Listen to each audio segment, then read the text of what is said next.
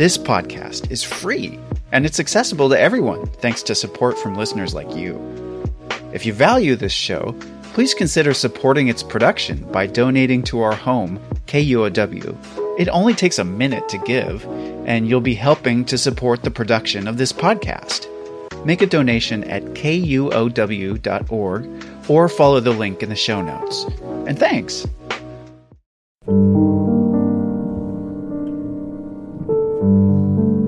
Welcome to KUOW Speakers Forum. I'm your host, John O'Brien. In this episode, every year, YWCAs around the country host Stand Against Racism campaigns.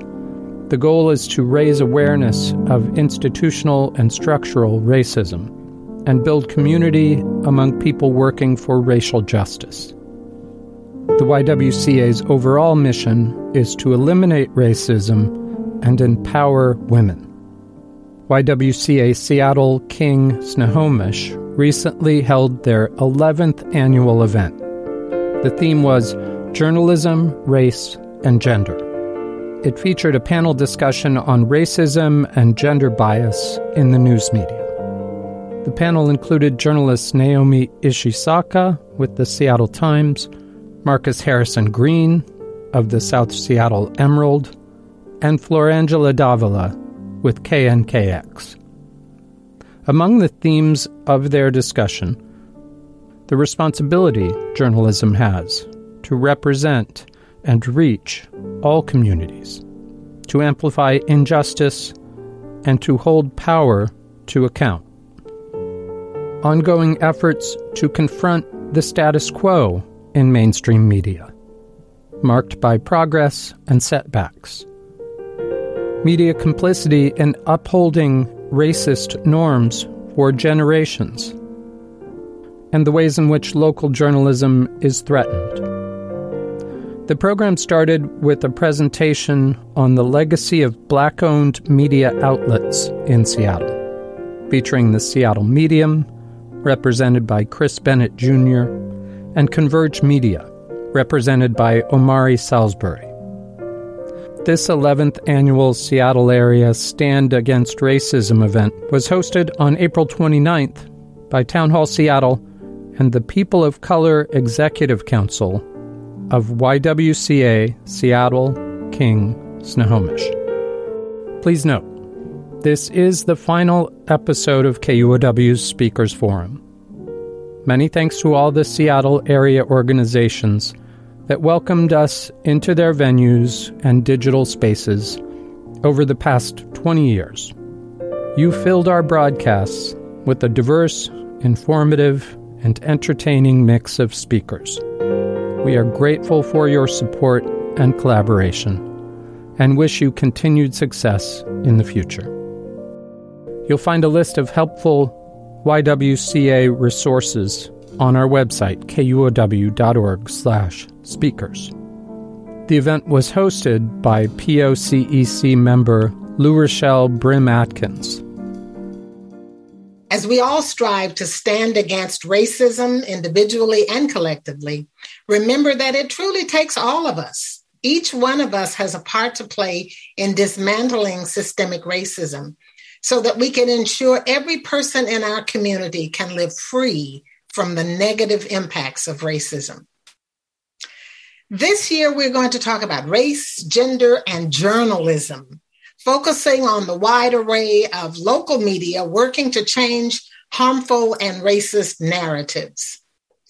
While the mediums may have changed from printed pamphlets to TikTok videos, media undoubtedly still holds a strong influence in every aspect of our lives. It educates, aggravates, informs, and sparks conversation. For all too long, the narratives have been controlled by those who support and uphold the status quo within mainstream media. With the diversification and expansion of media, the stories and history of BIPOC communities are being told by us and spread across the globe. And while historically media has been used as a tool of oppression, it can also be used as a tool of liberation and empowerment, especially in the fight for racial and gender equality.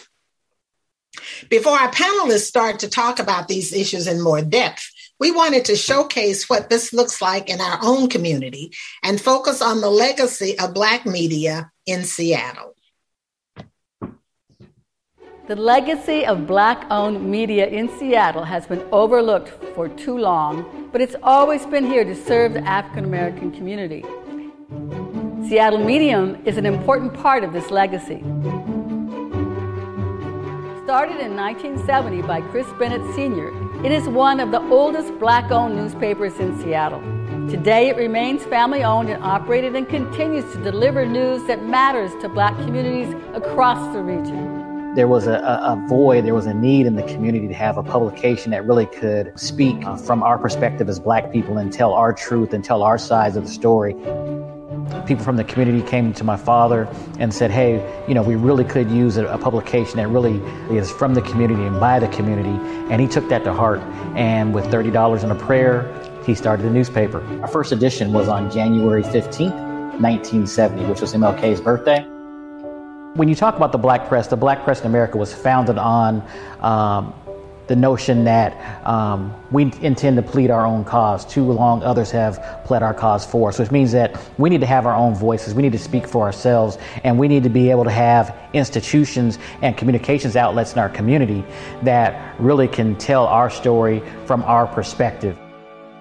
News is a documentation of history, and the person who is telling that narrative is going to dictate what that reality is to people in the future. Yes. And so we don't have people who look like you, who look like me, who live in this community telling our story from our perspective. It's going to get distorted, it's going to get omitted, and we're going to have to be dealing with untrue history.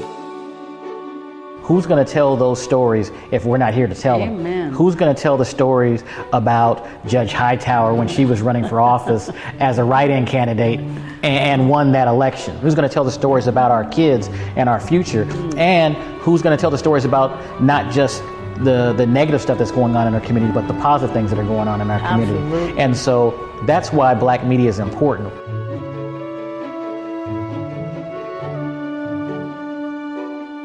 Converge Media was built on this legacy. A local news and media company started in 2017 by Omari Salisbury, it is now a leading producer of culturally relevant videos, podcasts, and street-level news coverage in Seattle and across the Pacific Northwest.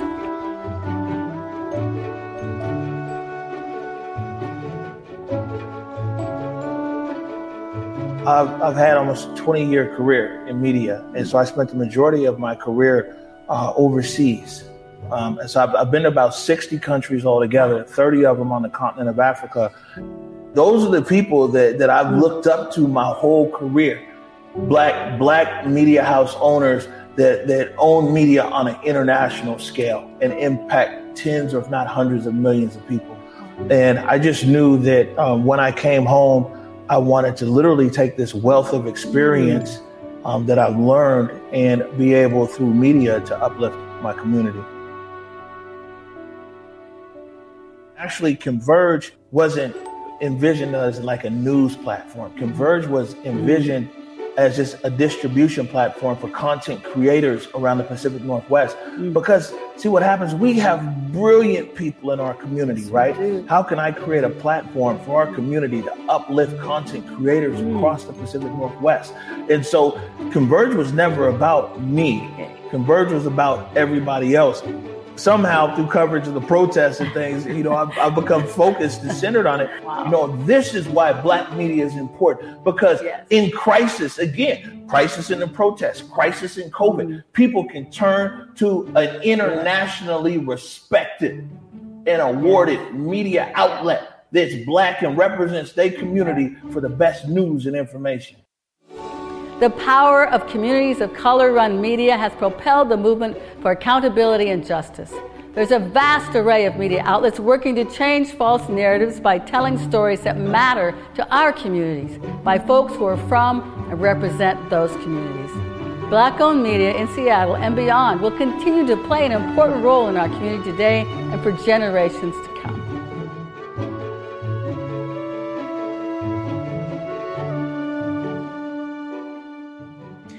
Now it's time to hear from our panelists who will take a deep dive into the intersectional issues of racism and journalism. Naomi Ishizaka, Marcus Harrison Green, and Florangela Davila.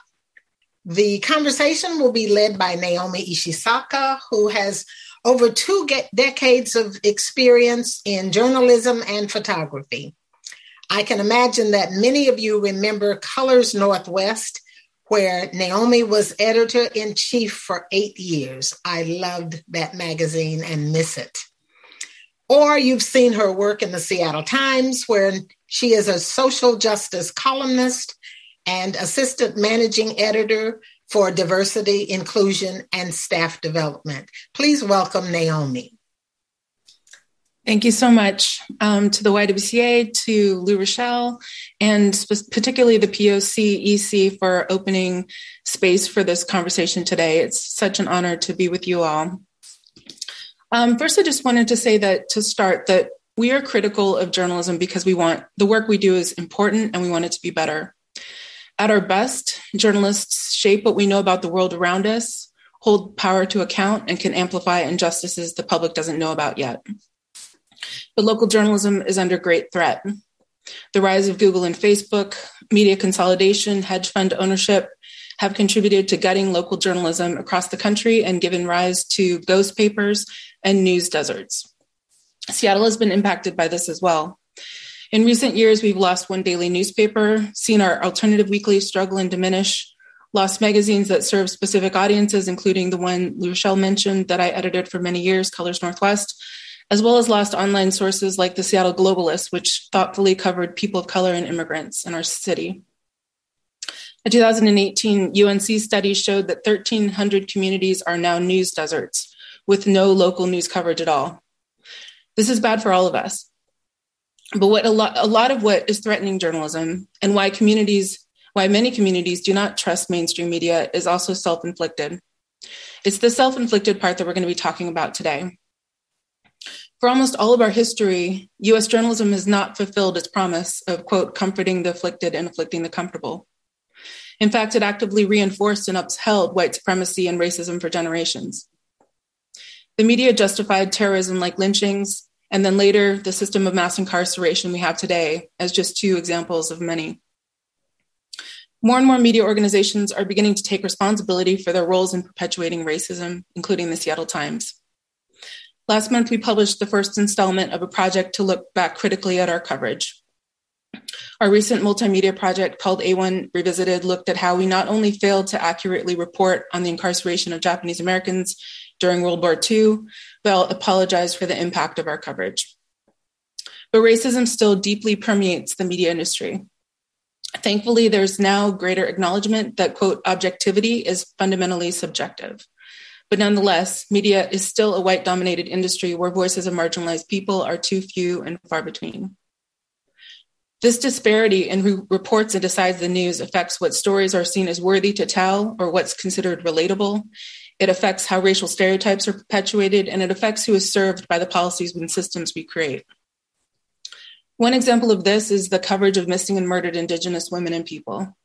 I wrote a few months ago how the media gave wall-to-wall coverage to Gabby Petito's disappearance, while the lives of thousands of Native women and girls who've gone missing in recent years have been ignored. According to the Justice Department, Native American women are up to 3 times as likely to experience violence, sexual assault, or stalking as any other racial group. But you would not know this from media coverage. The so-called missing white woman syndrome has life or death implications for women and girls of color. Another recent example of this is how the media reported on Ukrainian refugees and how refugees from Syria or migrants from the southern border are depicted. The differences in portrayals shape our policies and how much empathy and support we offer into which groups. But not all is grim. As you saw in the video earlier, we're fortunate to have in our region outstanding journalists of color who center the voices and concerns of marginalized people every day in their work and transform and shape our society in the process. 2 of the best are here with me today, Marcus Harrison Green and Florangela Davila. Let me tell you a little bit about them. Florangela Davila is the news director of the local NPR station KNKX. where she's transformed the newsroom and is broadening the content to look and sound more inclusive and more racially and ethnically representative of the region. Previously, she led a similar transformation at Crosscut, KCTS 9. Florangela is the former race and immigration reporter at the Seattle Times and was named as one of Seattle's most influential people by Seattle Magazine. Very well deserved. Marcus Harrison Green is the publisher of the South Seattle Emerald and a columnist with the Seattle Times. Growing up in South Seattle, he experienced firsthand the impact of one-dimensional stories on marginalized communities, which taught him the value of authentic narratives.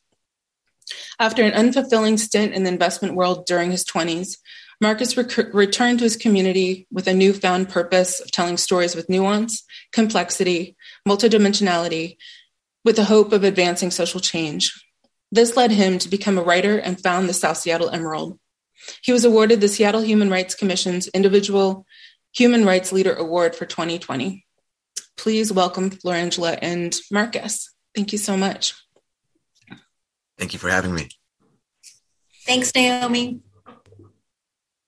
So I wanted to get started by just helping the audience understand how, in your experience, in your perspective, the media has been used to perpetuate stereotypes about and justify violence against BIPOC communities. Marcus, when you want to go first? Yeah, sure. I'll say, this kind of hits close to home, but for me, it continues to be how Black folks are treated, how the framing around us, the framing around our suffering many times. I tell this story quite often, and so I'll tell it again. I remember when I first started out at the Emerald, I was doing a piece on collecting, good thoughts about collecting people's opinions on what was good about South Seattle. And I remember talking to a young man, and he said, "There's nothing good about South Seattle, and there's nothing good about me." And I was like, "Oh, okay, why is that?" And he was like, "Well, folks say that I'm a savage. That's what they say about us." And he was talking about the media at the time. And about 2 weeks later, tragically, I found out that the young man had been shot and killed. And I always wondered, and I still wonder to this day, that's one of the reasons why I do what I do, is that if there was a different narrative out there about him, about his community, about the people who look like him, would there have been some alternatives for him? Would he have thought that there was maybe a different narrative that he would have attached himself to, as opposed to the narrative that he was essentially an animal, right? We are what we continually, feed ourselves, and what we continually consume in our media constantly, and whether we are aware of it or not. And so the fact that many people, like that young man, internalize these false, quite frankly, narratives about them and treat them as true, and sort of go down, pathways. To me, those are the things that, you might say unintended consequences, or perhaps intended consequences, of not presenting, stories in ways that are truly, accurate in terms of allowing people to be their full humanity. And I think that's when you have anti-Black coverage, when you have racist coverage, that is exactly what it is. It's a denial of somebody's full humanity. Thank you, Marcus. Florangela? Yeah, absolutely. Marcus, thank you for saying what you said. I still hold on to this memory of, I was in a car with a reporter and who lived in Magnolia.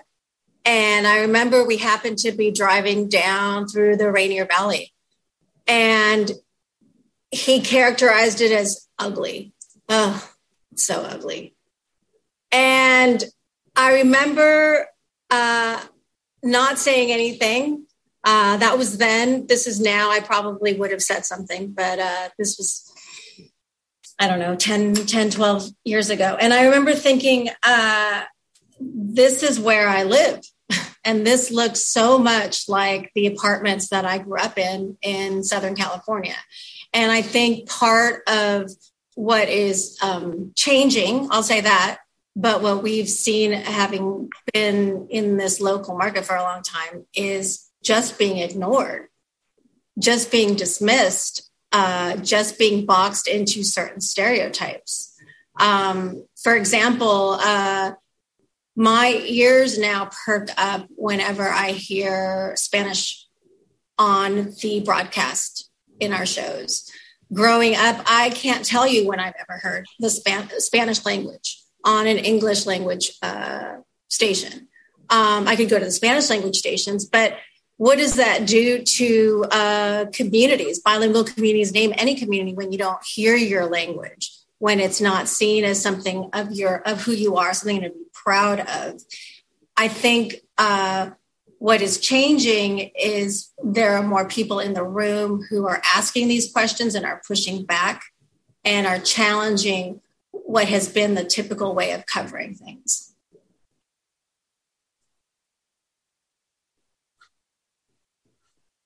Florangela, can you talk a little bit more about how communities themselves, when they, like how that kind of attitude about Rainier Valley, for example, like manifests itself in coverage when you kind of approach a community with that sense of like, this is not something that's desirable or has any value or worth? I know I also live in Rainier Valley, so. Yeah, I know. I think all three of us do, which is actually a really nice common thing we have. I mean, I think what's hard is you have two almost battles that you have to do. You have to convince your editors at the time that there's value in sending us and giving us time to explore stories that may not be apparent, that may not be coming from a press release, and that may not be the typical narrative, like we're going into these communities after violence is struck. Which is oftentimes the starting point when we parachute into undercovered communities. But then the flip side is when you do go into communities, there's trust to be built, because the only time you've seen the media trucks and the reporters and people taking time and sitting in people's homes is in the aftermath of those violent situations. And I'm not saying those stories shouldn't be covered. We can talk a lot about the framing of those stories that have been passed, but those are certainly newsworthy stories that we need to be covering. But an anecdote I used to talk about a lot when I was teaching was the first snowfall in the city, and how sometimes I would see the editors assign the photographers to the top of Queen Anne because it was actually easier to get to from where the offices were located, or the editor had just left their home on Queen Anne and saw a really joyful scene of people playing in the snow, and that looked really pretty. And if you don't have people coming from other parts of town who have that same thing, I can tell you there are a lot of pretty snow scenes in Rainier Valley, or you don't have photographers who live close by who could walk over and get that photo. That is a missed opportunity. And so when communities don't see themselves holistically profiled in all different ways, which is why I'm so happy that the South Seattle Emerald exists, because it comes from a place of we see you and we want to hear your stories in all dimensions. That's how you build trust. That takes time. It's not something quick and dirty, which is often, journalism is a profession under deadlines, and we're trying to get the story right. But sometimes getting the story right, getting the right story takes time. Marcus, did you have something you wanted to add to that? Just a couple amens to Florangela, and thank you for the shout out. But, yeah. So kind of follow up on that thread. What are some examples of media double standards when it comes to how communities are covered or not? And can you talk a little bit about who decides which of these stories gets attention in the media and which ones are sort of cast aside or deemed not important? Marcus, you want to start? Yeah, I think a fairly clear example for me was a shooting that happened in downtown Seattle on 2nd Avenue, I believe it was. This is maybe 3 years ago. And, there was just a avalanche of media coverage around it. There's the mayor at the time. It was going around to every single business, asking people if they were okay. I think it was in our local news cycle for about 2 weeks or so. And I'm not saying that it shouldn't have been, but then you contrast that with, a shooting that happened a few years later at, I believe it was a middle school game, high school, a Pee Wee League football game. And, thankfully nobody was hurt, but just the fact that there were children present and could have potentially been hurt. And the fact is that when there are, shootings of folks that are killed over in the South End, it doesn't quite get the same level, if you will, of just empathy and compassion. It seems very asymmetrical when it comes to that. I remember covering a story of a young man who I happened to go to high school with, Latrell Williams, and he was shot and killed. Nobody to this day, nobody knows exactly what happened. He was, and the news media treated him like a statistic. It was, buried, if not not mentioned at all in many places. And yet, this young man had a mother. He was a single father who was trying to raise his son on his own. And, does he also not deserve the same level of dignity and grace and attention, to his case as other cases? But the fact that it happened in there, in Skyway, where, not a lot of people necessarily give a lot of coverage to normally anyhow, definitely played, I think, a huge factor in that. I've talked to young journalists at a variety of locations who say when they bring up certain things, happening in Skyway or Rainier Beach or Mount Baker or Beacon Hill, what they get back from certain editors is, well, how would this actually, why would somebody from Magnolia or Denny Blaine, care about this?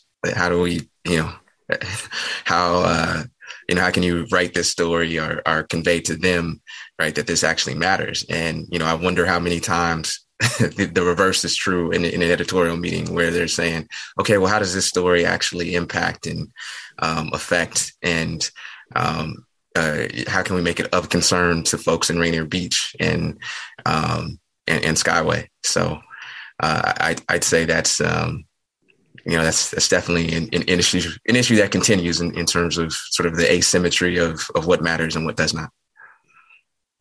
Thanks, Marcus. Phalangela? There's a great story that I just reread in the Columbia Journalism Review that talked about the recent heat wave and the visual coverage of how that story was told. So, and this is how news happens, right? Something happens in the world or in the community, and newsrooms everywhere look at it and start figuring out what's the questions that we need to be asking, who is it impacting? And the criticism on that heat wave and how it was visually presented was a lot of the starting points was the golden retriever lapping and playing in a fountain. And, other kids maybe frolicking near the water, white children frolicking in the water, sort of the inconvenience of the heat wave. Oh, shoot, I don't have air conditioning in my office, which are all legitimate starting points. What happens is where is the immediate of the unsheltered and how that's feeling, how that's impacting that population. The person who's incarcerated, what's the situation there? The agricultural worker. And when these stories present themselves, the importance of having different people in the room, not only pitching stories or thinking about those audiences, but then signing off on those stories. If you don't have that mindset while you're trying to figure out what's the story of the day and how am I going to present it, and also thinking about who the audience is, which is what Marcus is getting at, is sort of this angle, this impact of the story may be appropriate for this audience, but let's have a broader lens of who the audience is, because there may be those of us who are tied to agricultural workers and are thinking about our family members who are out there in the heat or thinking about the unhoused. That is, I think, the responsibility that we have as journalists that hasn't always been front and center. Right. Like, who is the we that we're talking about, right? Right. And I can I say one more thing? Right. We're not the we. And because I'm in radio and from the broadcast angle, one thing that's really bothered me, frankly, that I hear, and I'm often sending emails to the network, because we have a lot of these discussions in the newsroom that I'm in, and I'm really proud of our reporters and our hosts who ask these questions, but is something like the replacement of derogatory names, the movement to change the geographical names that are happening in the country, right? Why do we need to hear the slur? Do we need to hear the slur for an Indigenous woman? Can we just get away with calling it the SQ word and then assume that the listener is intelligent enough to know exactly what we're talking about? This is a story that's been ongoing and ongoing. For certain ears, hearing the slur may not make a difference, but for other people's ears, it is really offensive and hurtful. And so who's your audience? What's the right thing to do? Time and time again, that's the issue that we're facing, is that, it's that cringe. It's that awful, like, why do I need to stomach this? Why do I need to stomach this kind of framing, or stomach that this question wasn't asked, or this person wasn't represented fully, or this angle wasn't there? When you say essential worker, who are you thinking about? And again, it goes back to, I think, input from your listeners and your viewers who are noticing that and maybe calling you out for not doing your job. And then also input from people around the table making the decisions. Thanks, Angela. So shifting gears a little bit to talk about some of the challenges that exist for journalism, particularly independent journalism. What are the primary challenges, as you see it, facing journalism as it relates to confronting racism and covering our communities more accurately and completely? Angela, do you want to start, since I've been starting with Marcus? Sure.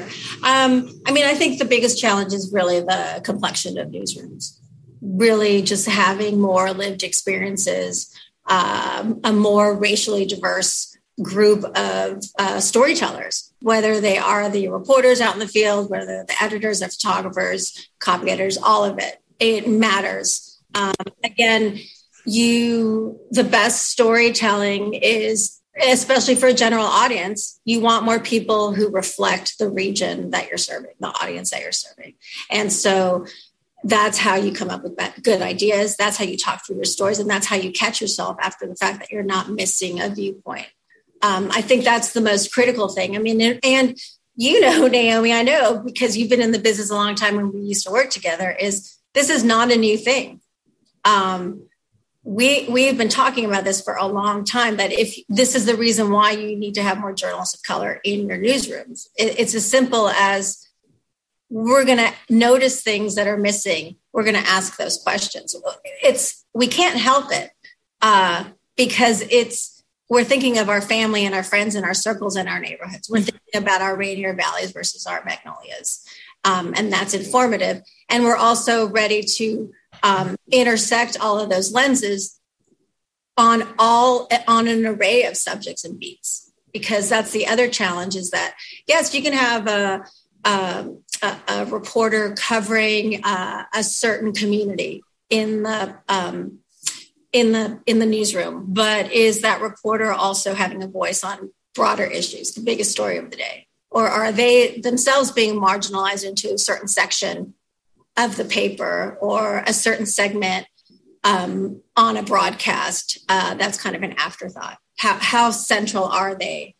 How central is their coverage so that it is receiving maximum exposure? Yeah, and I just wanted to add, and completely agree with everything you just said. I think, as we bring more journalists of color into our newsrooms, I don't think there's ever been a time where there's been more ways in which journalists can be harassed and threatened and otherwise targeted, and especially journalists of color. And I think as we bring those more folks, as we should, we have to figure out ways in which we can make it so that it's not a terrible, toxic experience for them as well, right? And I think we haven't really cracked the code on that. We're still working on trying to attack that, but I think it's going to be very, very hard. Right. Oh, and I would say, and also acknowledging that you don't have one Latina reporter who represents the entire community, is that there's a people are multidimensional. People have different backgrounds. You could have 5 Latinas in a newsroom and you're still not doing enough, because everybody comes from a different place and a different class and a different background. And that's also some of the work that we need to do as leaders in the industry. Yeah. Marcus? Yeah, I just only, one, I would just second every single thing that both of you said. I would say also just making sure that when the folks are in those newsrooms, that they're actually, as Florangela said, actually empowered to do something. I mean, it doesn't matter how many folks you have sort of in the, the more menial roles, but do you have, folks of color in upper management? Do you have folks at the executive editor position level? And do they actually have legitimate power? Or are they just being tokenized, right? I mean, there's that whole, there's been a whole kerfuffle around the New York Times editor that they went from a Black man in Dean Bouquet, who I know had his faults, as we all do, to sort of the, back to what has been sort of standard in the media industry. We have, I think one poll that I saw, it said it's 82% white and 63% male. How can you at all ever hope to, build trust within a community when, the people who are the liaisons, if you will, and mediators for what is told about a community, don't share a life experience, don't share complexion, and many times, don't share the same levels of understandings within a community. And so I think one of the harder parts too is trying to build a pipeline for folks into journalism, right? I was talking to somebody the other day and they were asking advice. They'll be graduating from high school soon. And they said they would love to be a journalist, but why in the world would they actually want to major in journalism at the University of Washington or SU or elsewhere? They get a 4-year degree going into debt, $30,000 to $40,000 or more, for a position that may or may not exist when they get out. And so why not go into something else, especially being from a place like South Seattle, that why not go into another major or another industry that they know can actually make money? And so I think we also have to solve that problem as well. How do we get folks, in the door who, who maybe don't have necessarily a traditional, haven't followed a traditional pathway, if you will, into journalism, and how do we create opportunities for them? And how do we make entering into this industry much more accessible for folks? That's such a great point, Marcus. I think that cost benefit calculation is so real for so many people. And we've kind of overvalued some things and way undervalued other things, whereas a person's experience, and their perspective is valuable enough. So I want to move on, ask how you think the media could be used to disrupt racism, and what you think is the road to change, and then what you do in your role to kind of, bend that arc. Marcus, why don't you start? Okay, I was going to have Florangela go, since I went the first 2 times first. I was trying to be equitable here, since it's all about equity. But but no, I think one of the things that the media can simply do is to tell the truth, right? To tell the truth and not have sort of this false binary, right? That where it's I got to hear also from this other side or whatever. And when it comes to, does racism actually exist? And I think we can call things what they are. And I think one of the hardest things about media journalism as a business, I'll say, is that, right, it's always going to be more lucrative to tell people what they want to hear versus telling people what they need to hear. And, I think that's one of the reasons, quite frankly, that I did found the South Seattle Emerald as a nonprofit as opposed to a for-profit business, so that it could be more mission-driven, so that it could continue to sort of align with, the values that we have, which is just trying to shine a light on society, to go to where the darkness is and to reveal the light. And unfortunately, that does mean that we get a lot of criticism and it was just called. I got an email being called the N-word just last week, as a matter of fact, for some of our coverage. But I think at the end of the day, what we can do is just, truly speak the truth. There's a saying that one of the biggest issues that is wrong with America and our society at this moment is the fact that just nobody can agree on what the truth actually is. And I think, we just need to, as we move forward, we just need to continue to reiterate the truth day in and day out every single day. Thanks, Marcus. Lorangela? Yeah, my turn to say amen, Marcus. I think, there is so much contention over the differences that we have among us. And while that is true, I think it's our responsibility to lean in and explain who people are fully, and give people a better sense of the life that people are living and the struggles that they're facing and the systems that they are faced with and the racism that is happening. I think, more accountability journalism. I think that's also the power of investigative work, because sometimes it takes a lot of stories to be presented to a listener or a viewer who refuses to acknowledge that there's systems in place that are racist. But it's hard to ignore if you have a lot of the facts and you're showing trends and you're presenting the data and you're just putting it out there and saying, why is this happening to this person versus this person over this many years? And I think those stories take time and they take resources, but they are deserving, and that's how I think you just keep doing it, and you don't get tired, and you have a support system around the journalists too, because it's going to be hard and infuriating, and also you will be faced with attacks. And I'm sorry to hear, Marcus, that what you were just called last week. And I'm sure we could spend a lot of time revisiting some of the ugliness that all three of us have had in our roles as journalists covering stories. But I will also say that it's important for listeners and viewers and audiences, when you see work that you like and that you think is valuable, to acknowledge that in an email to your reporter's boss, in a membership, in a subscription, all those ways, because that really matters. And that is how you can buoy us and support the work that's being done.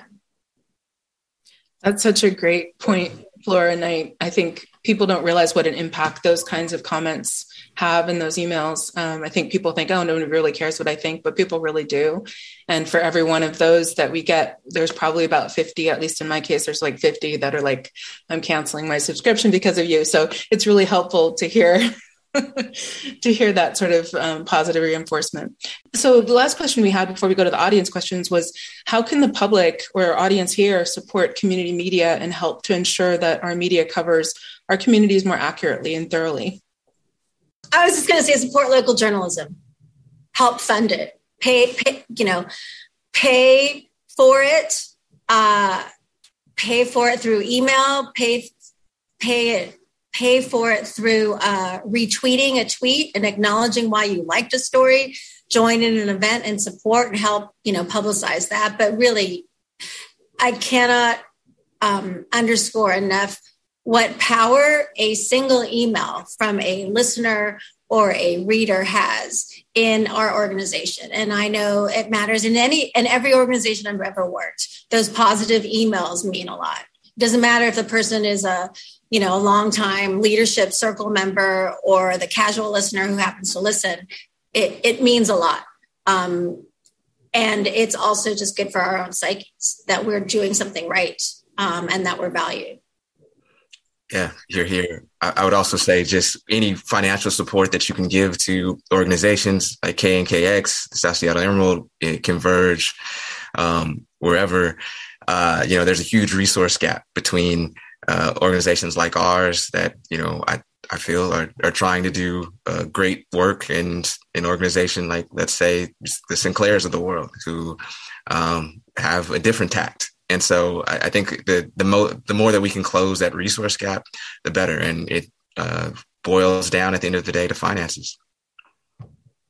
Yeah. And I would just throw in too, and I completely agree with both of you that, there's so many entities that I don't agree with 100% of the things that they write or say, but I support them with my dollars and my retweets, because I know that having their eyes on our city, having their perspective on what's going on in our government is beneficial to me as a reader. The more eyes looking at what our, city council or mayor are doing is better for all of us. That the people that are going to be the happiest if there was no local journalism are the people that we're trying to hold accountable. And I think it's really important that, sometimes people say, well, I didn't like what this person wrote, so I'm not going to support them anymore. And my thing is, yeah, you can vote with your dollars, but I want to see that entity. I want to see all the media entities survive. Like, I want to see them all thriving and healthy and doing what they do, whether or not I agree with them 100% or not all the time. So can I add one thing? Yeah. Because I'm wondering if it's probably going to sound very truthful to you, is also, you might not like what we're reporting, but don't start out with the hate, because that just turns into a shouting match. And every journalist I know is trying. So instead of saying, I don't understand why you did that, maybe the better question is, please explain. Instead of like, I don't like it, I don't understand why you did something. And this is directly for communities of color, because it happened to me in my own community when I was covering race, is sometimes there are stories that are happening within our communities that is the dirty laundry that nobody wants to talk about, that nobody wants uncovered. And those are really hard to do. And there's a preference for not talking about it. But when those stories are done, support those stories, because it is important work. It doesn't matter, especially in accountability reporting. It doesn't matter who's doing the wrong. The wrong needs to be acknowledged and reported on. That's such a great point, Florangela. And I think people don't understand either how frightening and vulnerable it is as a, reporter, journalist of color covering those kinds of stories, and how kind of cast in the sea you feel in those situations. So yeah, it's really hard. So we have some great audience questions that I want to get to. The first one is really great, which is, how are journalists shifting with the acknowledgement that there is no, quote, objective perspective? And how has that changed your work and the stories that you write? Marcus, you want to start on that one? Yeah, I mean, that's a good question. And while I think, and I agree that for the most part, historically, objectivity has really just been white male subjectivity. And at least in American journalism, I think what you can be, and this is what I tell all of our journalists, is what you can be and need to be is fair. You need to be accurate. And your job is to find the best obtainable version of the truth as you can find it, right? And that's obviously, that's going to potentially change Wednesday, versus Thursday versus Friday. But at the end of the day, what you can do, what you want the reader to know, is that you are doing your best at all possible, at all times, to be as truthful and as accurate and as fair as possible. And I think, that's a practice that ultimately, will never go out of style. Thanks, Marcus. Flora? Yeah, and I guess I would say, we're fortunate, our medium is fortunate that we get to carry conversations with people. And that is a different type of storytelling, but it adds to the context and the knowledge that straight ahead, and I say straight ahead because it's a news story, something that's happening, legislation, and you present it and you acknowledge who's for it and who's against it. But a second or third take could be a deeper dive in a conversation about the impact legislation could have. And that may not need the equal weight of 2.5 minutes of this person's perspective and 2.5 minutes of that person's perspective. And if it is if it is a thoughtful conversation, if the questions are multidimensional. It can be a very good, worthwhile story for a person, regardless of their viewpoint. And you follow that with another conversation, maybe on a different day. But not every story needs to have every side in it to be a valuable and journalistically correct presentation of the news and information. Thanks, Fleur. Marcus. As I feared, we have way more questions than we have time, and they're really good. So I wish we could have another hour, but we don't. But why don't we just finish with this question about local journalism? Is local journalism a more reliable source than national journalism? Yes, I would say. I mean, if you want to know what's happening in your community, yes. And that is why I think all of us are champions of our profession and are stubborn and we won't leave and we're just dogged and trying to make it better, is because there are so many communities that don't have daily journalism and they don't have accountability reporting. And that means that people are suffering or are not getting their voices heard. And so I think all of us care about what's happening in our neighborhood and in our community. And so, yes, local journalism in that sense it's also, a notion of the people who are putting that product together, the way we're putting our newscast together. We're thinking about you and why this national story may matter to you locally. So we're with you. We have a common starting point. So in that sense, that is why I think you need to subscribe to the Seattle Times. You need to listen to KNKX. You need to support the South Seattle Emeralds, because the starting point is the same: is we are here, we are with you. We want you to be informed and well-rounded individuals. Marcus? Florangela dropped the mic. I don't, other than saying yes, I absolutely agree. I mean, I think the more proximate you are to something, right, I think the more trustworthy you're more likely to be. And just the fact that you have that local journalists, for the most part, have a vested interest, in their communities. They want to see, their communities improved and advanced, and, hopefully tell a very accurate and authentic story, because they know that, that they have to be accountable to the community that they serve, versus a national journalist potentially who's parachuting in and not to be, seen or heard from again. So. Yep, I completely agree. And you can kind of tell when you read some of these national stories about Seattle and you're like, wait, they put Bellevue where? But it's because if you're not from here, it does not say only people from here can write good journalism about this area, but it definitely helps to have eyes and ears on the ground and people that know the region. Thank you so much, Florangela and Marcus. You were amazing, as we fully expected. And I've got to turn it back over to Lee Rochelle, but thank you so much for sharing your insights and knowledge and being a champion for local journalism, because we absolutely need it. So thank you. Thank you as well, Naomi. Thanks, Naomi. Thanks, Marcus. Thank you. Bye. Oh, my. Well, what an excellent conversation. I just wish that we had even more time to go more deeply. I think I'll just have to invite all of you to dinner at my house, and then I can selfishly continue this conversation. Thank you so much, Naomi and Florangela and Marcus. We just so appreciate your sharing your knowledge and your experience with us, and your work to help us eliminate racism in the media. So we are very grateful.